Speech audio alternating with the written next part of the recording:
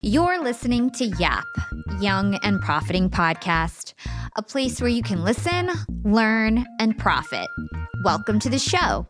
I'm your host, Hala Taha, and on Young and Profiting Podcast, we investigate a new topic each week and interview some of the brightest minds in the world. My goal is to turn their wisdom into actionable advice that you can use in your everyday life, no matter your age, profession, or industry. There's no fluff on this podcast, and that's on purpose. I'm here to uncover value from my guests by doing the proper research and asking the right questions. If you're new to the show, we've chatted with the likes of ex-FBI agents, real estate moguls, self-made billionaires, CEOs, and best-selling authors. Our subject matter ranges from enhancing productivity, how to gain influence, the art of entrepreneurship, and more. If you're smart and like to continually improve yourself, hit the subscribe button because you'll love it here at Young and Profiting Podcast. This week on YAP, we're chatting with Nicole Moore, a celebrity love coach and body language expert who helps powerful people find their ideal partners through her Love Works method. Nicole uses her buzzing YouTube, Instagram, and podcast channels to inform love-hungry fans about her methods and experience. She's been featured in Netflix, Forbes, Money Magazine, People Magazine, and Inc.com. In today's episode, we chat about Nicole's childhood and how that impacted her love life as an adult. And we'll understand why she decided to become a love coach. We'll then dive deeper into the bad personality types to watch out for, when to walk away from a relationship, and the best methods to find the love of your life or strengthen your current relationship during the COVID-19 pandemic. Hi, Nicole. Welcome to Young and Profiting Podcast. I'm so excited to be here. Thank you for having me. Me too. So I found you on Instagram. You are a podcaster and you're also a love coach. And I absolutely thought this would be the perfect Valentine's Day episode. So really excited to talk to you about everything related to love and how we can find the right love. And there's so much to unpack here. But first, I want to start with your childhood. My research team told me that you were actually a twin, and when you were born, you had a lot of complications. And in fact, your mother was very aloof and distant with you, and it wasn't until you were 26 years old that you first told her that you loved her and that you guys said, "I love you." Yeah, true story. Yeah, so that's pretty deep. I know I'm going in pretty deep right in the beginning. That's how we do at Young and Profiting Podcast. We cut to the chase. So I want to understand, what was your perception of love like growing up, and how did that shape you and how you feel about love now? Yeah, it's like the game chose me, you guys, because this is how I felt as a kid. So obviously my mom had her own issues. My dad had his own issues. It's not their fault, right? But they did not express, I didn't hear I love you, but there wasn't affection. So I literally remember as a child looking around at other families and just thinking oh, well, they must have a loving family and we don't. So I believed as a child that my parents just didn't love me, that they just didn't care about me enough. And of course, I believed that, and I could pull stories to prove that. I'm sure through their lens, they could pull stories to prove that they did. But it doesn't matter. That's what I was feeling. That's what I was vibrating. And it was a really big core wound for me. So of course, then when I went out to start dating, I was dating from a place of I need love, I don't have love. And so I attracted in a lot of the wrong people. But I was always kind of interested in love, obviously, because I think when you have a big lack or a big wound in the beginning of your life, it makes you curious. So I was first seeking the wrong ways. I was seeking through other people to fill the void. When I realized that didn't work, then I said, I have to figure out how to make love work. My company is called Love Works, right? And I got to figure out how to make love work. I got to fill myself up with this love thing. I have to figure out what it really means to love and be loved. And so the thing with my mom saying I love you, I'd gone to a seminar called Landmark Education. I think it was Landmark Education. And they make you do a lot of stuff with your family. And so that was a big moment for me of just telling her I love her. And because she never said it. And she literally said, me too. Now she does. I'm 36 now. So now she'll say I love you. I think having a grandchild also kind of helped her open up, and because she loves my son so much. But it was a moment for me where I had to say it, and she didn't say it back. And I'm saying that because I think it's an important topic in terms of love. Sometimes you gotta risk, and you gotta do it for you, and you can't expect the other person to reciprocate, but you're taking that action. And me saying that to her unlocked a lot of stuff for me. But I'm a love coach not because it went swimmingly for me. I'm a love coach because you better damn believe I suffered. If you're suffering, I get it. I can cry with you because I did those things too. I just put in a lot of time and energy into figuring out how to make it work. Now, it's so interesting because culturally, my parents are Palestinian, and also they didn't tell me that they loved me very much growing up, but that's because in the Arabic culture, you don't say love unless it's romantic. And so for them, it was like inappropriate to say that, especially my father, to tell me that he loved me. But I always knew that he loved me through the actions that he took. Like he was a very loving guy. So I didn't really feel like he didn't love me, but I used to also feel strange and be like, well, why don't my parents tell me that they love me? Everybody says I love you that I know, and my parents don't say that to me. But oftentimes it's cultural differences too. I didn't know that about the Arabic culture. See, that's like fascinating to me to learn that information. I mean, love means so many different things in so many different cultures, but I think it's like, I don't know, I think also just people for a long time were not realizing the impact that they had on their children. There's been this vibe for a long time of, I'm just feeding you, I'm just taking care of you. But I think we're waking up as a culture to what are really truly the emotional needs of children. I probably go the opposite end of the spectrum, you guys. I probably give my child too much love, and then we'll see what happens when you do that. But I think it's just like our parents didn't know. For most people listening, your parents just didn't know what a kid truly needed, and they did their best. And now my job, and every single client I've ever worked with, and I've worked with thousands of people, we always look at the childhood, and there's always stuff there that has to be shifted in order to really open up to better love. Yeah. Can you give us some examples of that? Like, what are some common things that people face in their childhood? And then how do you fix that when you're older? Ooh, okay. So one of the most common ones is the abandonment. So my parent wasn't there, or they were there, but I just didn't get their time. I didn't get their attention. But a lot of times, I mean, like some of the work I do it's fun, it's dating, it's sexy, but a lot of it is also deep wounding people. And so I can't tell you how many clients I've had where their father, usually the father, sometimes the mother, actually left. And that creates such a deep wound of like, why did they leave? And the child always makes it their fault. So if there's any pain, trauma, leaving, the child always makes it their fault. I think they did this because of me. So when we have abandonment in childhood, we seek out partners. We subconsciously seek out partners who are going to activate that wound over and over again. That's when you attract the unavailable people. And I will say, I tell people, if you attract unavailable men or women all the time, it is like a drug addiction. It really is, because what happens is, we get addicted. Oh my God, I want to pull them in. They're pulling back. I want to pull them in. They're pulling back. And it's like a chemical high. And you get on this rush of, let me try and find that person. So the subconscious mind says, if I get somebody who's unavailable to choose me, it'll heal everything I went through in childhood. Of course, that doesn't work, but it's like an addiction. So that's one. Another one is people feeling today like they're not lovable, like they have to be perfect, like they can't reveal their vulnerabilities because parents inadvertently created a model of not unconditional love, conditional love. So if you were outspoken, but your parents kind of slapped you on the hand, not truly, but metaphorically, no, that's wrong. Then we do that in relationships. So whatever your parents told you was not good about you, by their lens, we tend to project that and think people aren't going to love me in romantic relationships because of this quality, right? Whatever was unrecognized. So if people felt like, oh my God, for me, I felt ignored sometimes. I felt unseen. I felt I didn't matter. That creates this kind of need to feel like you matter to a romantic partner. So you'll be obsessive. I used to not be able to sleep if a guy didn't text me. Like truly, honestly, I would not, if we were having this conversation back then and a guy hadn't texted me back, I wouldn't be thinking about you. I literally, in the back of my mind, would be like, did he text me? Did he text me? Did he text me? Because I needed that. So there's so many different patterns, but I would say abandonment, needing to be perfect in order to find love. There's just something wrong with me. I'm just unworthy. Those are the themes that I see happening over and over again, and they can create real problems in your love life for sure.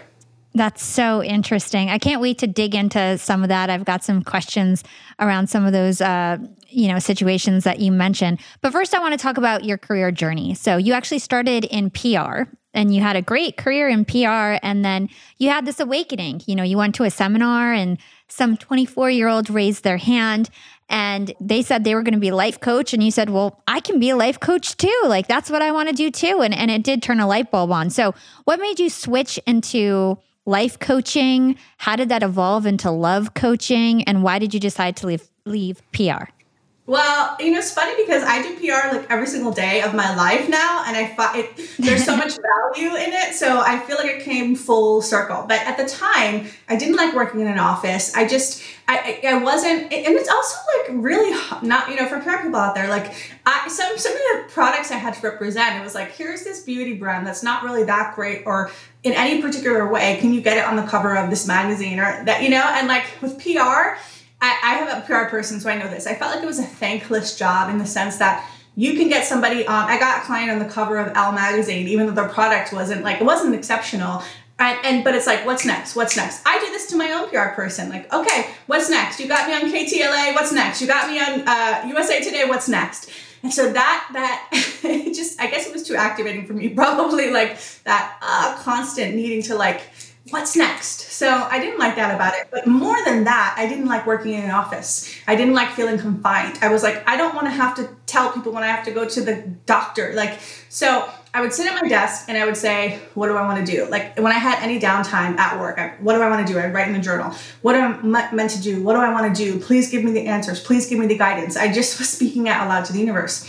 Then I went to a seminar and that girl spoke up, and it literally was like one of those defining moments for me, because it's like, oh, she's doing this, I can do it too. I'm young, she's young, she wants to do it, I can do it too. So I started looking up life coaching schools. And so I just kind of did the research. At that time, what was really getting popular was this idea of location independence. I don't know if you remember this, Hala, but remember when everybody wanted to be a laptop entrepreneur? I'm talking about 10, 11 years ago. It was like this big thing, and I found all these bloggers who were like living the laptop lifestyle, and they're having businesses in Thailand, but so I got interested in that. I started feeding my mind with those possibilities. And then what happened was I got a little bit of money. I mean, to me, it felt like a lot of money at the time. And so when I got this money, I got a check for a decent amount of money. And I said, okay, now you have some capital. If you're not going to do it now, when are you going to do it? So I quit. I went to Bali. I went to Spain. I traveled a little bit. And I said, I'm going to take this course at NYU. And I signed up for life coaching. I also signed up for nonfiction writing, interestingly enough, and I was going to do both because I'm also a writer, but the classes conflicted, and I chose life coaching. And so I didn't know, I was like, well, let me just take one class and I'll see. That was really my attitude at the time.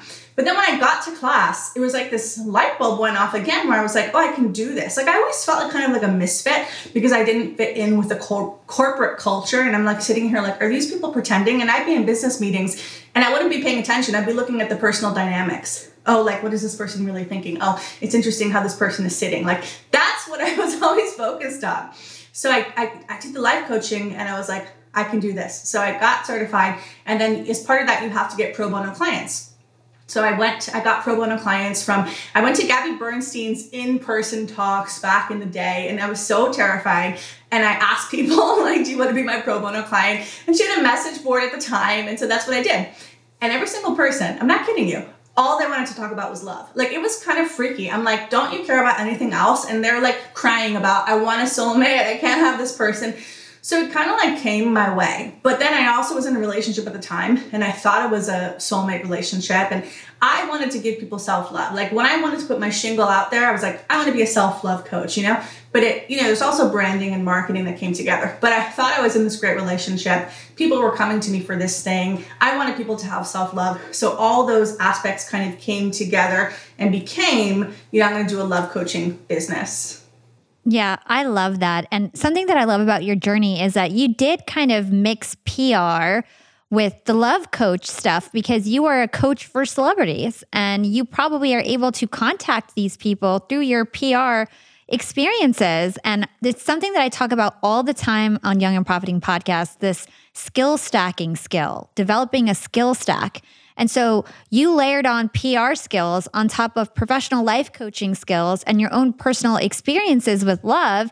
And now you're this unique package who's this amazing, successful love coach for the celebrities and for the stars. And so it's so cool how people can just layer on their experiences and then be the perfect fit for this special niche job that you've created for yourself. Yeah, it's not a waste. And I really do like use PR every single day. And it helped me because, when you're doing PR, you have to create pitches and you have to like, even if I'm like, sometimes I'll DM a celeb. I'm not, I'll DM someone, I'll DM a celeb. Like, I think people think you still have to like reach out and do all that stuff. I mean, maybe I'll get to the point where everybody in the world's reaching out to me and it's like, I'm Jennifer Aniston's personal love coach. Like, fine. But, like you still have to reach out. So even if I'm reaching out to somebody, I'm still thinking about, and what am I going to say? What's the pitch? What's the angle? I think about that stuff all the time. I have a publicist, but people don't realize like all the PR and stuff, it'll be like, here's the opportunity. I have to write the pitch. I have to figure out the unique angle so they pick it up, and then I have to be a great PR professional so they keep featuring me. So it is cool how the things that I did and learned, I was like, whatever. Like at one point I was like, why did I go to school for PR? Like, what was the point of that? Like, I didn't see how it was going to come back around. I will say this though. When I was a little peon publicity assistant, like bottom of the rung, and I was having to like just do all this stuff for other people, I remember thinking like, Nicole, one day you're going to do something. I don't know what it is. And you're going to have a PR person representing you. So I had the vision, but I just didn't know where it was going at the time. Yeah. And you probably also saw all these successful people that also gave you inspiration to be that type of a person. So I love that. I love when things come full circle. That's how I feel about my life and my whole journey. Nothing's a waste. Every failure, you kind of just stack up those skills and then you're ready for your big opportunity when it finally comes to fruition. So kudos to you there. So when you had this love coaching business, you actually were in a relationship, you alluded to it previously, and it turned out that guy was not your soulmate. He was a cheater, he was a liar, and he was a narcissist. So help us understand how we can tell when someone is a narcissist and maybe how you got out of and over that relationship.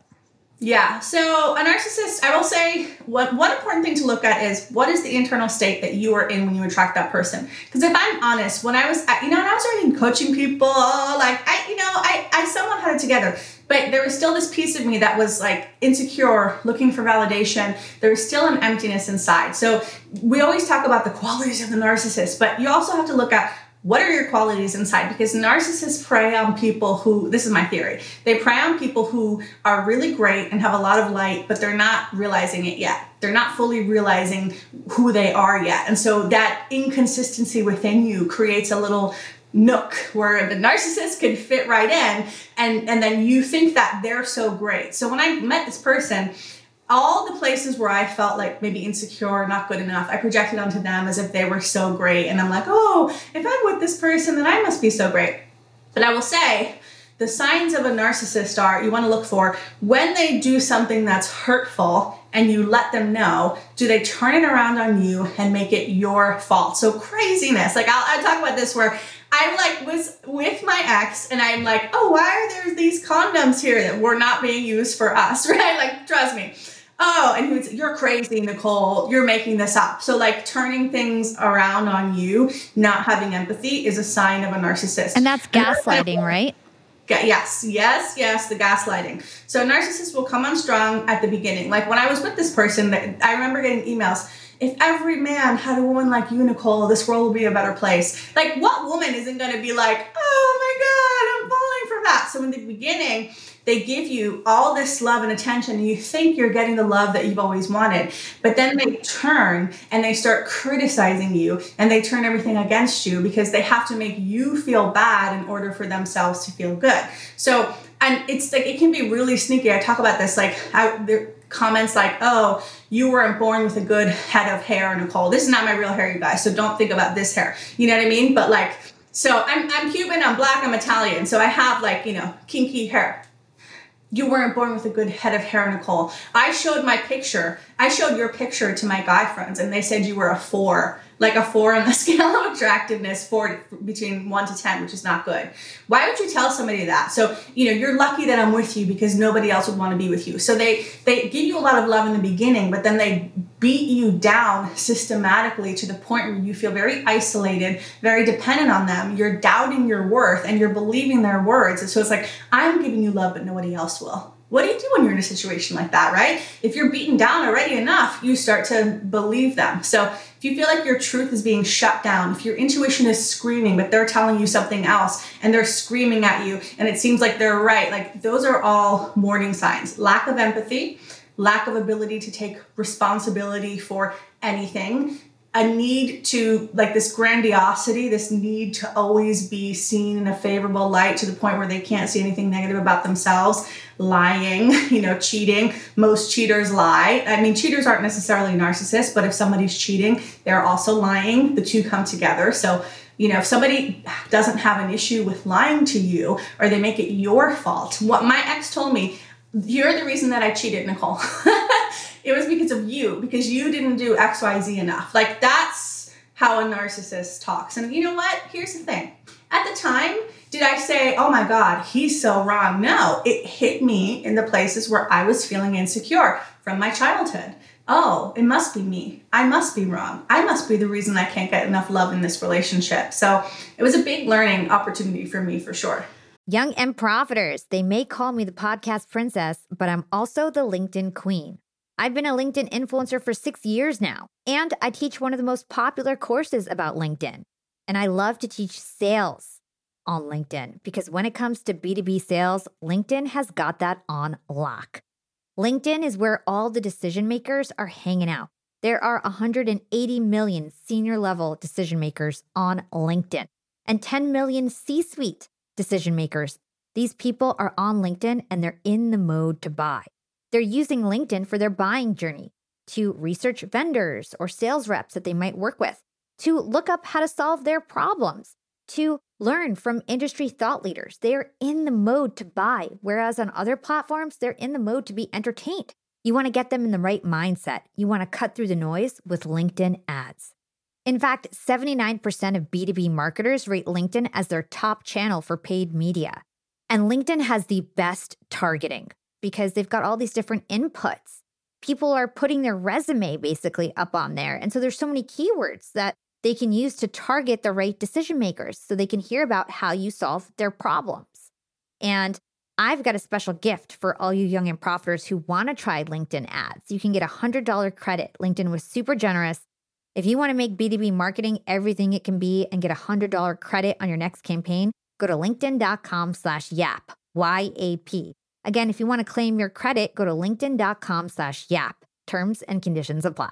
Man, that's some serious stuff right there. And I think there's a lot of narcissists out there. Both men and women can be narcissists. What are some other personality types that we need to look out for? I saw some reel that you put up where you had listed out so many of them. Yeah. Tell us about that. Okay, so you want to watch out for love avoidance. So these are not my terms, by the way. So love avoidant, anxious attachment style, secure attachment style, not my terms, just have to say that. I learned about it in a book on attachment. It's called Attached. I can't remember the author, but it's called Attached, and it's white with a heart on the cover. And so anxious people, that's the type I was. Well, like, if he's not calling me back, I think he's cheating on me, right? There's a lot of anxious people. 90% of my clients are anxious attachment style. When they fear that love is going away from them, they become anxious. They try and grasp, they try and pull, they try and manipulate, they try and say the right thing. They'll send 20 texts, like they're always feeling anxious and they need reassurance. Secure attachment, that's kind of obvious. So a secure attachment person, they expect to receive love. They're able to give love. Like there's not a lot of drama. Love avoidant has a deep-seated fear of love. So when they come closer to somebody that they love, and this is my framing on it, when a love avoidant comes closer to somebody that they really love, it's like everything inside of them pings, it's not safe. They're going to hurt you. They're going to do X, Y, Z. And so they pull away. So a love avoidant really is a bad person to be in relationship with unless you're able to tolerate them coming and going, pushing and pulling, and all of that drama. Because I feel bad for the love avoidants in a way because there's so much fear. They really need help, to get over it. So avoid the love avoidance because you cannot change them. Like people need to understand love is not enough to get somebody to commit. Love is not enough to have a great relationship. Somebody could love you with every single fiber of their being, but if they have their own fears, if they associate love equals I'm going to be obliterated, like I'm going to be just this is like happening on a subconscious level, but a lot of guys have this, right? They think like if they fall in love, something's gonna happen and their power is gonna go away, and that woman is gonna like take all the power from them. Like a lot of guys think that. If you're listening right now, you might be nodding your head at me if you're a guy. So those people will only change. This is my personal opinion. They will only change when life smacks them in the face enough, or they have enough pain to realize, I don't want this anymore. It's like George Clooney at some point. I'm not saying he's love avoidant, but at some point he realized, I don't want the bachelor lifestyle anymore, right? He was in his 50s. Something has to happen in life to make these people wake up and realize they want love. It's not gonna be you. It's not gonna be you. So that's one type. The other type that's really hard for people is, the broken bird. So if you're dating somebody and they need your light, they need you to prop them up.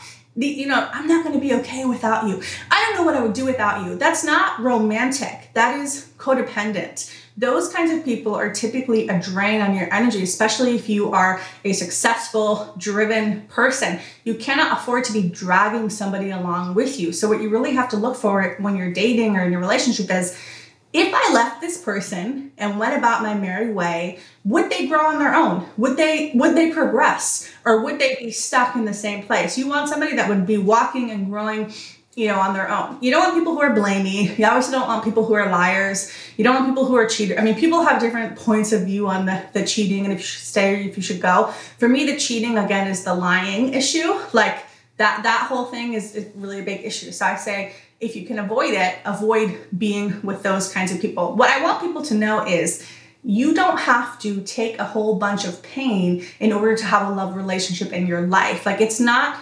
required. We think it is because the dynamic we had as a kid, again, is these are my parents, these are the ones who love me, and I have to take all of their SHIT, right? That's how it is as a kid. But as an adult, you do not have to do that. So then my question for you is, like, let's say we're in a relationship and our partner is one of those things that you just mentioned, a narcissist, a broken bird, love avoidant, whatever it may be. At what point do we walk away, or like at what point do we decide, like, let's go to couples therapy or let's see love coach Nicole Moore? Like at what point do you know that it's time to walk away? Well, I think everybody needs a love coach, and that's part of my mission, and what I'm here to do, because trust me, I see behind the scenes of everyone's love lives, and I see behind the scenes of very successful people's love lives, and I know what's going on behind the scenes. Everyone needs a love coach, but a narcissist is, in my opinion, beyond help, beyond repair. Like, that is somebody you want to run away from. It is very hard to run away from them. So I remember you asked me earlier, what had me go away? This is my theory. Everyone has a snapping point.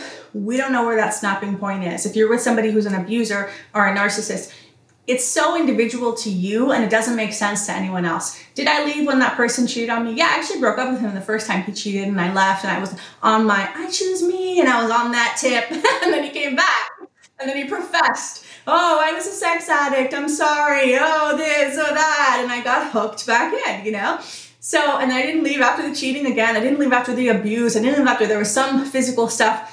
I left. He left me on New Year's Eve. Like, after we broke up, but then I was kind of still entangled with him. And he was going to see me on New Year's Eve. I ditched my friends. I had plans with my girlfriends. And like a psycho, I said, let me hang out with my ex, maybe not ex, who's cheated on me multiple times, on New Year's Eve. And I was sitting there and I get a text like at 8 or 9, something like that. And he, he's stalling all day. I don't think I should come over because, we're just going to fight.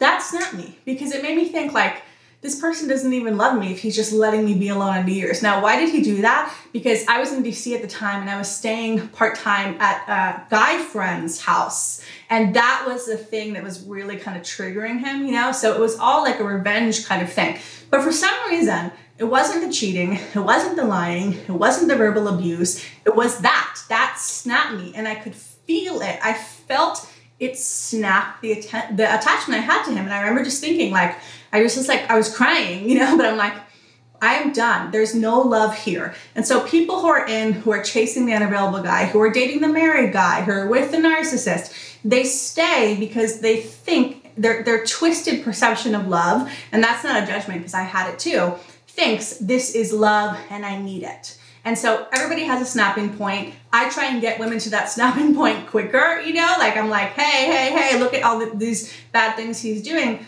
But I know you just have to snap. So if you can push yourself there quicker, all the better, because these people will not change. They will steal a lot of your light. They will make you feel really bad about yourselves. And there's a recovery process that needs to happen after you're with someone like this. So it's kind of like you're delaying your healing the whole time you're staying with them. But, everybody has to snap on their own point in time, for sure.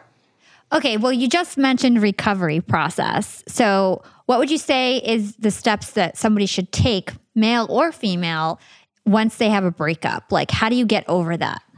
Yeah, and I do have a podcast on the 5 steps to heal from an abusive narcissist. So that is I talk about all of that there. But in terms of just a regular breakup, so step 1 is you have to feel all the pain. So when I had my breakup with my narcissist, I played this Kelly Clarkson song, Addicted. I put it on repeat on Spotify, so it'd play 20 times over in a loop because that was the emotion. I'm addicted to you. The song meant something to me.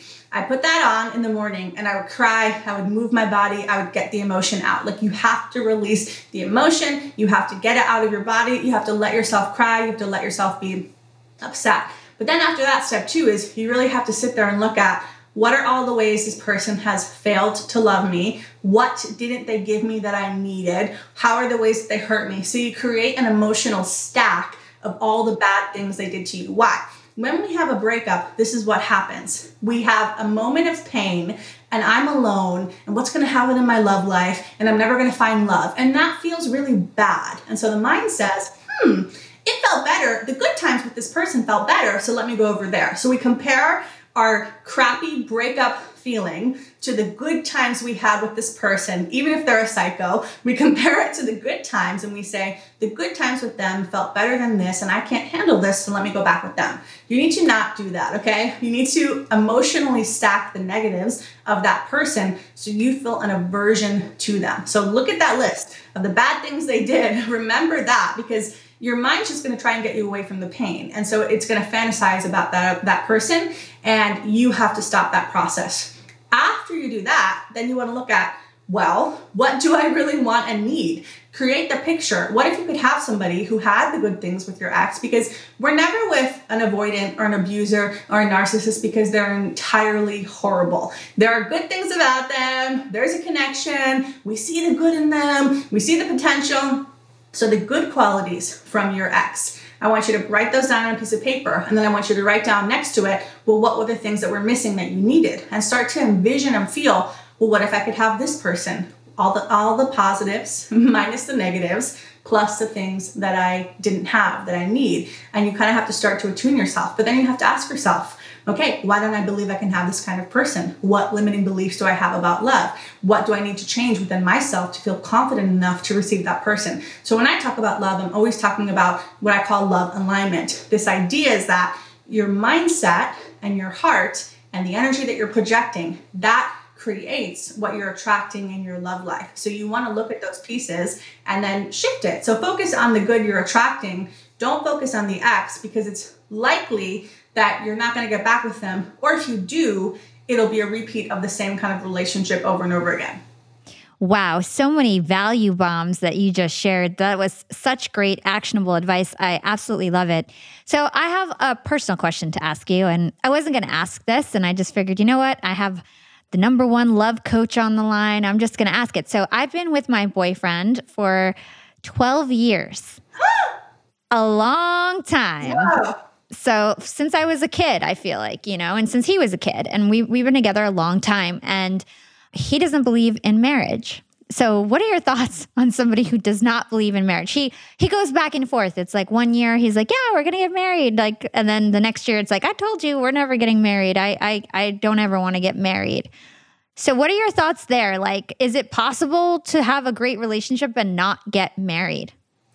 It is, but not if it's what you want. I will say this, okay? I really believe in energy at the end of the day, and you have to kind of go through it. So when I got this ring on my finger, I I was never like obsessed with marriage, by the way. Like, but when I got this ring on my finger, I felt the freaking energy change. It was like the freakiest thing. I was like, whoa. It's kind of like when you have a kid, or this is my experience when I had a kid was like, oh my God, there's this whole like parent universe that I've just been blissfully unaware of, and it's like, I don't know how to explain it. It's like a whole new level of energy opened up, and all of a sudden I'm on the parent wavelength, and it's like, whoa, what is this reality? So there's a wavelength of engaged. There's a wavelength of married. I really do think it makes an energetic difference, but some people don't want to get married, and that's fine. I'm not saying you can't have a great relationship, but there is something to this marriage thing. There, so many things that are old school have truth in it, like the vows that they say, for sickness. Not that everything is truth, but if you think about the traditional marriage vows, what it's saying is, I'm going to be with you.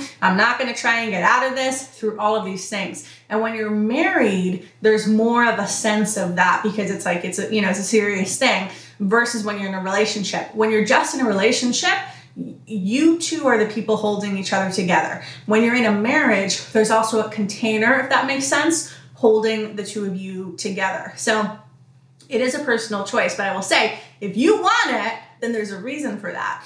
Now, people who say they don't believe in marriage, what they're really saying is, I have seen negative experiences of marriage, and I don't believe that if I get married, it's going to be what I want. People who say they don't believe in marriage lack the ability to imagine and envision a marriage that would work for them. A lot of people do this. If I get married, they think a bunch of things are going to happen, right? People do this with kids or whatever, right? They think automatically, if we get married, we're going to fight all the time and hate each other because that's what my parents did. If we get married, there's going to be no passion because that's what happened to my brother, or whatever. So what's likely happening is your boyfriend has all these ideas in his head about marriage is this. And so he's pushing against it. And he's not realizing marriage is a creation. It's literally, you can create whatever kind of marriage you want, but you have to be down for that. But I would say what you need to recognize is, what is your timeline? If you know that marriage is something that you want in your life, you've got to get clear. You don't necessarily have to communicate it to him. You might at some point. How long am I willing to wait for this person to see if he changes his mind? So if it were me, I would say, Hala, have a conversation with him and say, listen, I respect that you say you don't want to get married, and I would never try and push you into that. Why are we saying that? We're disarming him, right? We don't want to push up against him, because there's some fear there. And I would say, I'm curious though. I'm wondering, when you say I don't believe in marriage, I'm wondering if there's a negative connotation. If what you're really saying is, I'm afraid of these things happening. And I would love to hear, like, if we get married, what are you afraid is going to happen? Because all that's happening is he's saying, if we get married, I'm going to not have what I want. That's it. I'm not going to have what I want. That's what he believes. So you need to know that. You need to have a conversation with him about that. What do you think you're not going to have? What do you think you're not going to feel? What do you think you're not going to get? What do you think you're going to miss out on? Because you're seeing it as, yay, I'm going to get more. And he's seeing it somehow as, I'm going to get less. And you guys need to come together on that and create a vision where both of you are feeling, if we say yes to marriage, we get more good. We get more good feelings. We get more of what we want. That's great advice. So let's go to your marriage. So you're happily married now, and your husband actually helps you in your coaching business. And it turns out you guys met on Tinder. Is that true? Yes. Wow. So most people think of Tinder as like, and since I've been with my boyfriend for 12 years, I have no experience with any of those apps. I always tell my friends, like, when they ask for dating advice, I'm like, I don't know. I haven't dated since I was like 20, like whatever. I haven't dated since I was a teenager. So like, talk to me about Tinder, and if you think that's a good, viable option for people to find their soulmate. Yeah, I mean, I think you can find good people anywhere. It's just you have to be focused and you have to look. People don't like online dating because they don't like seeing a bunch of people that they don't want. That's it, right? Like, we just don't like it. But it's like, okay, if you go to a buffet and you're a vegetarian and you see chicken, you're not freaking out. You're just looking for the vegetables. You know what I mean? Like, you're just, but people, when they go online, they're like, oh my God, all these people that I don't want, all these girls are crap, all these guys are crap, I'm never going to find love. They just project all of their limiting beliefs onto the platform as if it's the platform. What I say is online dating in particular is a great way to figure out what your limiting beliefs actually are. Put up a profile, see what you get, see what you think and feel about it, because that's all in you. It's all in you. Are there bad experiences that happen online? Yes. Are there a bunch of crappy people online? Yes. But there's also a bunch of really great people online. And it depends on your focus and your intention. So when I was dating, before I opened the app, I was telling myself, Nicole, you're the woman who only attracts the highest quality, commitment-ready man online. You are this. I created that identity for myself. Did I sometimes attract in guys who weren't that? Yeah, but I didn't give it a lot of emotional attention. People give the wrong people too much emotional attention when they're online dating, and then they feel horrible, and then they close the app, and then they say it didn't work for me.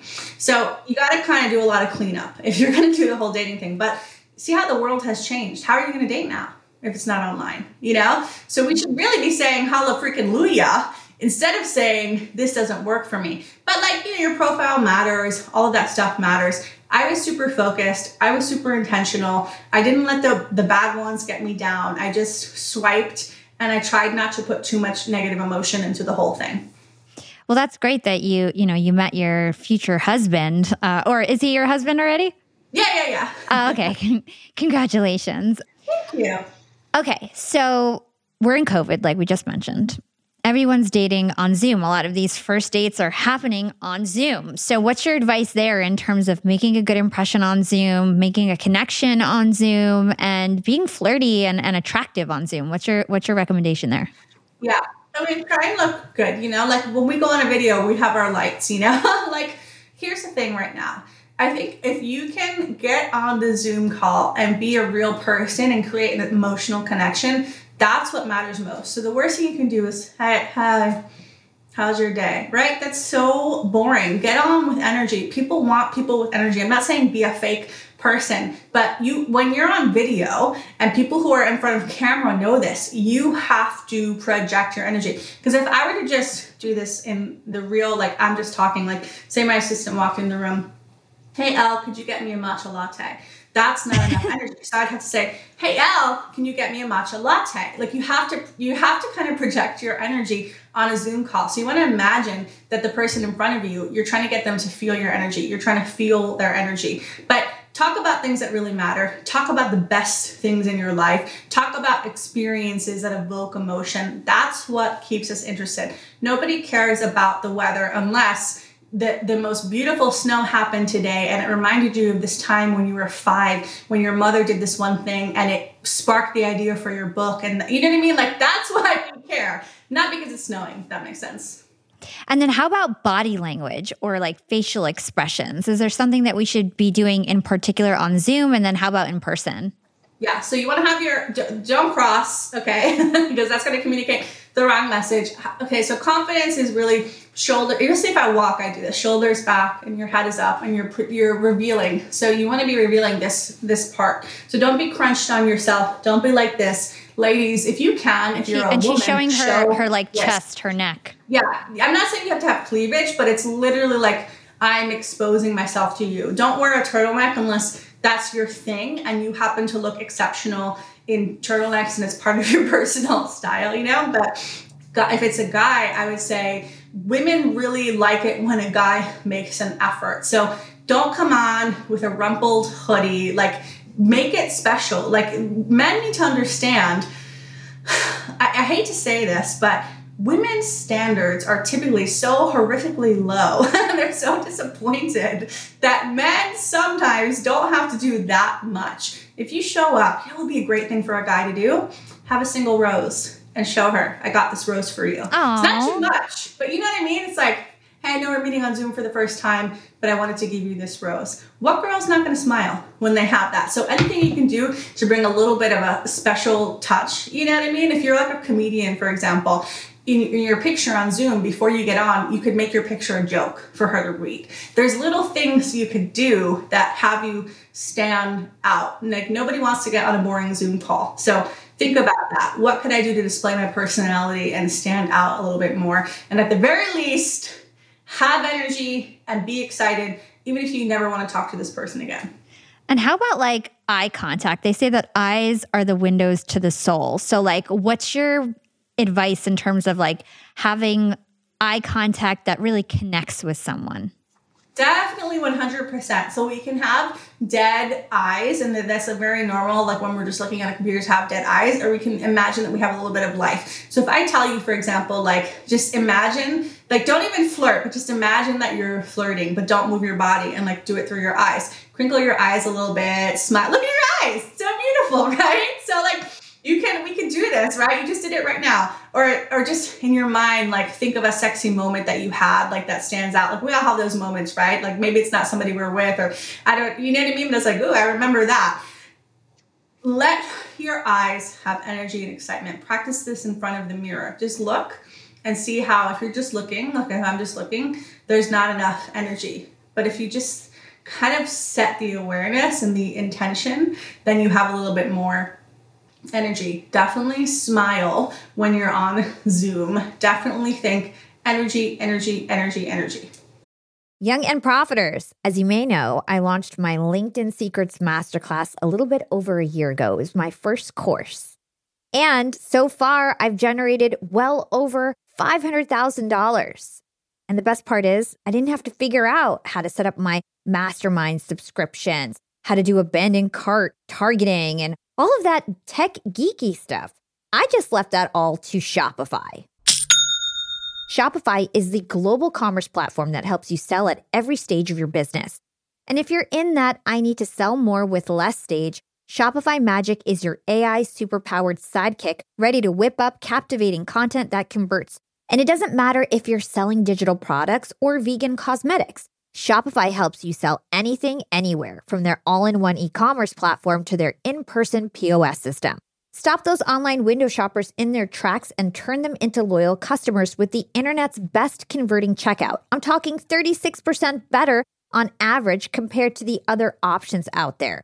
It's no wonder Shopify powers 10% of all e-commerce in the US, including huge global brands like Allbirds and Thrive Cosmetics. It took me a day to set up my Shopify store. I set up chat, took 2 minutes, and I was done. 1 month from thinking of the idea to implementation, a year later, I've made $500,000 on the idea. That's what it takes in 2024, just a good idea, and then utilizing a platform like Shopify that can help you make it a reality. There is no excuse these days. If you've got a good business idea and you think you'll be a good entrepreneur, you don't have to wait any longer. You don't have to be super techie. And you never have to worry about figuring it out on your own. Shopify's award-winning help is there to support your success every step of the way. Sign up for a $1 per month trial period at shopify.com/profiting. That's all lowercase. Go to shopify.com/profiting now to grow your business no matter what stage you're in. Shopify.com/profiting. Love that. And then how about in person or on Zoom? Like, are there certain colors that we should be wearing on our bodies, or certain things we should be saying in our head when we're talking to people to kind of like exude just like attractiveness and good energy? Yeah. So if it's somebody that you want, you always want to be thinking in your head, like, I know you want me, or I'm the most attractive woman on the planet, or I'm the most amazing man, and I know you know it. You know, like pump yourself up. Really think that. Like, I always tell the story. Mine was my husband's first Tinder date after he got divorced. He took a year to heal. I was his first Tinder date, and he told me that, and I said, I feel bad for you because it all goes downhill from here. Like, I really honestly believe that. I'm not even kidding you. I was like, I'm the best. But am I the best? Probably there's a lot of people better than me. But I was always thinking about my qualities and what I brought to the table. So I really felt that way. So people love that confident vibe. So you want to be thinking like, I'm the best woman on the planet. I'm the best man on the planet. Of course you want me. I know you want me. But on a practical level, when we're in our heads and we're analyzing, our energy's contracted. It's tight. It's not as attractive. So if you're finding yourself in that way, take some deep breaths, feel the energy in your feet,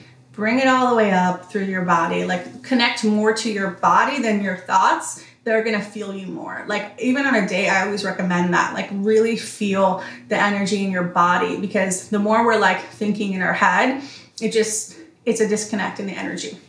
I love that. I think that's so important because like you said, whatever you're thinking inside is what you project on the outside. So if you're thinking, oh, I'm never going to get a man, I need to get a man, or I'm never going to get this woman, I'm never going to find a relationship, that person's going to be like, oh my gosh, this person's like not dateable, or they're going to find something wrong with you because first of all, you're not engaged because you're thinking all these negative thoughts. And second of all, they can probably read it on your face and your body language that you're uncomfortable, you're insecure, you're not confident, and nobody wants that in a partner. They want confidence. So if you're boosting yourself up, it's the truth. You know, how you feel on the inside is what you project on the outside. I was just saying that before. Whenever I feel, I think I was saying it to you, whenever I feel the prettiest, it's when I feel the best inside. And then I look at myself on camera on the days where I just had a great day and I'm like, wow, I look so pretty. And then the days when I'm like, stressed out, in a bad mood, something bad happened, I'm like, whoa, I look like shit that day. Like, it's like literally because it's just like what I feel inside is what projects outside. Yeah. And this is why people also should be drinking a lot of water. This is like just a side note, but like, I feel like people who don't drink a lot of water and they don't take care of themselves, you could tell in their energy and it gets contracted. Like, I feel like so many people have a really contracted energy that's not attractive and they're not really realizing it. Like it's like, sounds so basic, but you need enough water for the cells to be flowing in your body for you to not be all contracted. So that's like one thing that you can do before you get on the Zoom call. Like, make sure you're hydrated, put a little moisturizer on, you know, even if you're a guy, just so the energy's flowing in your body. Yeah. And you have something called love water, right? I read that and I was like, love water? Can you tell us about what love water is? Yeah. So basically, what's his name? I can't remember his name, but there's a guy that studied molecules in water, and he realized that if you talk into a glass of water and you say, I hate you, then the molecules look really bad and like dirty. If you talk into the water and you say, I love you, then the molecules look really pretty. So the idea is that water holds energy and emotions. So you can do this. You can talk into your coffee or water and you can say, confidence, I love you, love, beauty, power, whatever it is. You literally imagine you're speaking that intention into the water, and then when you're drinking it, the water will literally, this is scientific, it'll have a different vibration. So every cell of the water is going to go into every cell of your body, and you've kind of spoken beautiful words over it. It impacts you. I love that. That's beautiful. A lot of people are going to be like, that's a bunch of bullshit, but it's all what you, yeah. I forgot what his name is. I remember he was in The Secret. I remember that guy. They it's not John Assaraf, right? I don't remember. It's like I can't remember, but I know there's a book about it, and it's actually scientific. And if you think about it, it's like people do this with plants too. Like, there are studies with plants. If you talk to the plant in a negative way, I mean, if you talk to a child in a really negative way, they're gonna feel a certain way. So it makes sense. Talk to the water. Moral of the story is that energy matters, and the words that you say matter, and the thoughts that you think matter, right? And all of that will be projected on your outside, and your vibration and your frequency is what's attracting other people into your life. And if you have a good frequency and a high frequency and a fast frequency, you're going to attract those types of positive people in your life. And if you're slow, sluggish, dehydrated, like you said, you're going to attract sluggish, insecure, unconfident people in your life. So it's just, what vibration do you want to have? So totally agree there. Let's talk about COVID again. So divorce rates are skyrocketing. There's some mixed information out there. Some people say it's skyrocketing. Some people say it's decreasing. So I don't know what's true. I've noticed myself, a lot of people that I know have been getting divorced. And in my immediate circle, I've been noticing a lot of breakups and divorce. So in your opinion, what's changed since COVID happened? Like, why are people starting to break up more frequently, if you believe that? Yeah, it certainly seems that way when you look on social media, right? Like, I saw that too. I'm like, oh my God, like, everyone's announcing that they're getting divorced. It's pressure cooker, right? So obviously if somebody's getting divorced in 2020 or 2021, it's not like it's been building likely for a long time, but then there was a pressure cooker. So being inside, I mean, there was so much fear, right? People are still in fear, but anytime there's an outside situation that brings a lot of fear and a lot of pressure, sometimes like it could happen when people losing their jobs, or people are afraid for their health, that it stresses what was already there. So if the foundation was cracked and there were issues and they weren't addressed in COVID, then it becomes even worse. But the other thing that happened is people, when you're facing on a certain level, everybody has been facing life-threatening illness. even if we never contracted COVID, just hearing all the stories of people on the ventilators, it does something to your system. It creates this perception that there is a threat and that you could not be okay, So, and the election, there's so much stuff was happening. So it kind of made a lot of people say, what do I want in life? And wake up and say, is this really what I want? So I think some of those divorces that are happening are just people realizing like, either we've grown apart or this isn't working for me anymore. And there's this desire to really have life. When you're faced with stress, you either crack or you say, well, I want what I want now. Like I survived this, so let me go get it.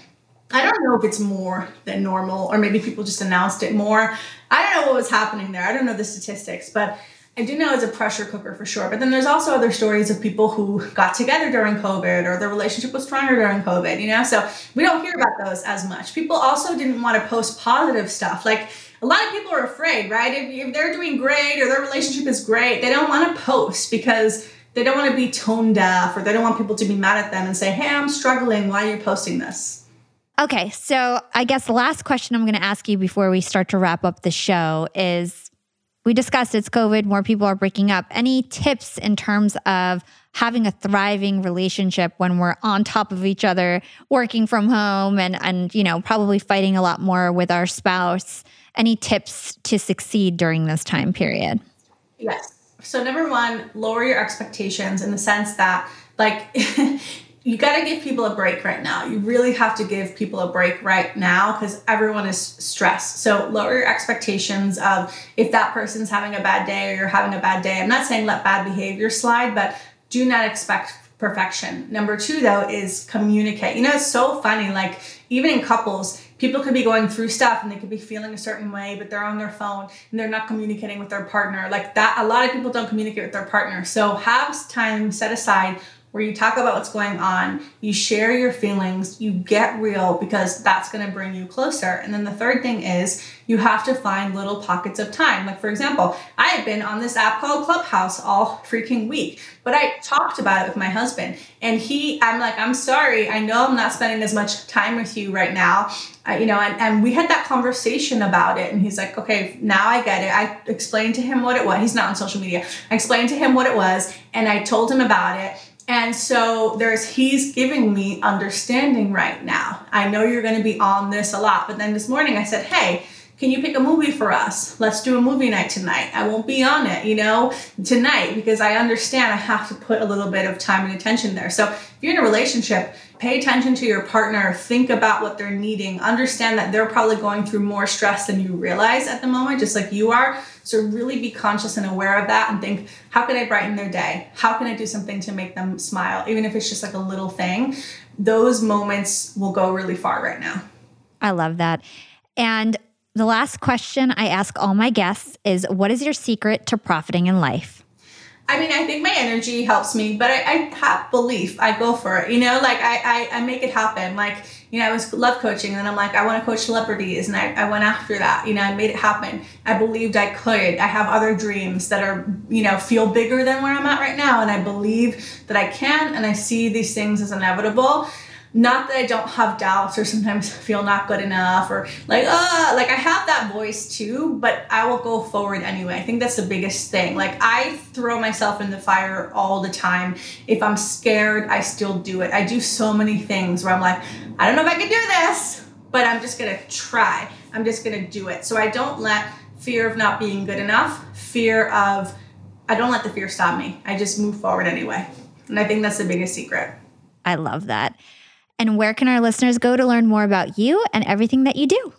Yeah, so you can go to loveworksmethod.com, which is my website. You can find me on Instagram. I love Instagram. Find me there, DM me there. It's at Nicole Moore Love. That's Moore. It's my last name, Moore. Nicole Moore Love. You can find me on YouTube at Nicole Moore Love. I have a podcast called Love Works with Nicole Moore. That's in all the places that podcasts are, just basically all over the internet. Nicole Moore Love. Type it in, you'll see me. I love hearing from people. I love when people get on my free content and they message me saying, this changed my life, or, I love hearing those stories. So come find me. Awesome. Well, Nicole, it was such a pleasure. Thank you so much for coming on Young and Profiting Podcast. Thank you for having me.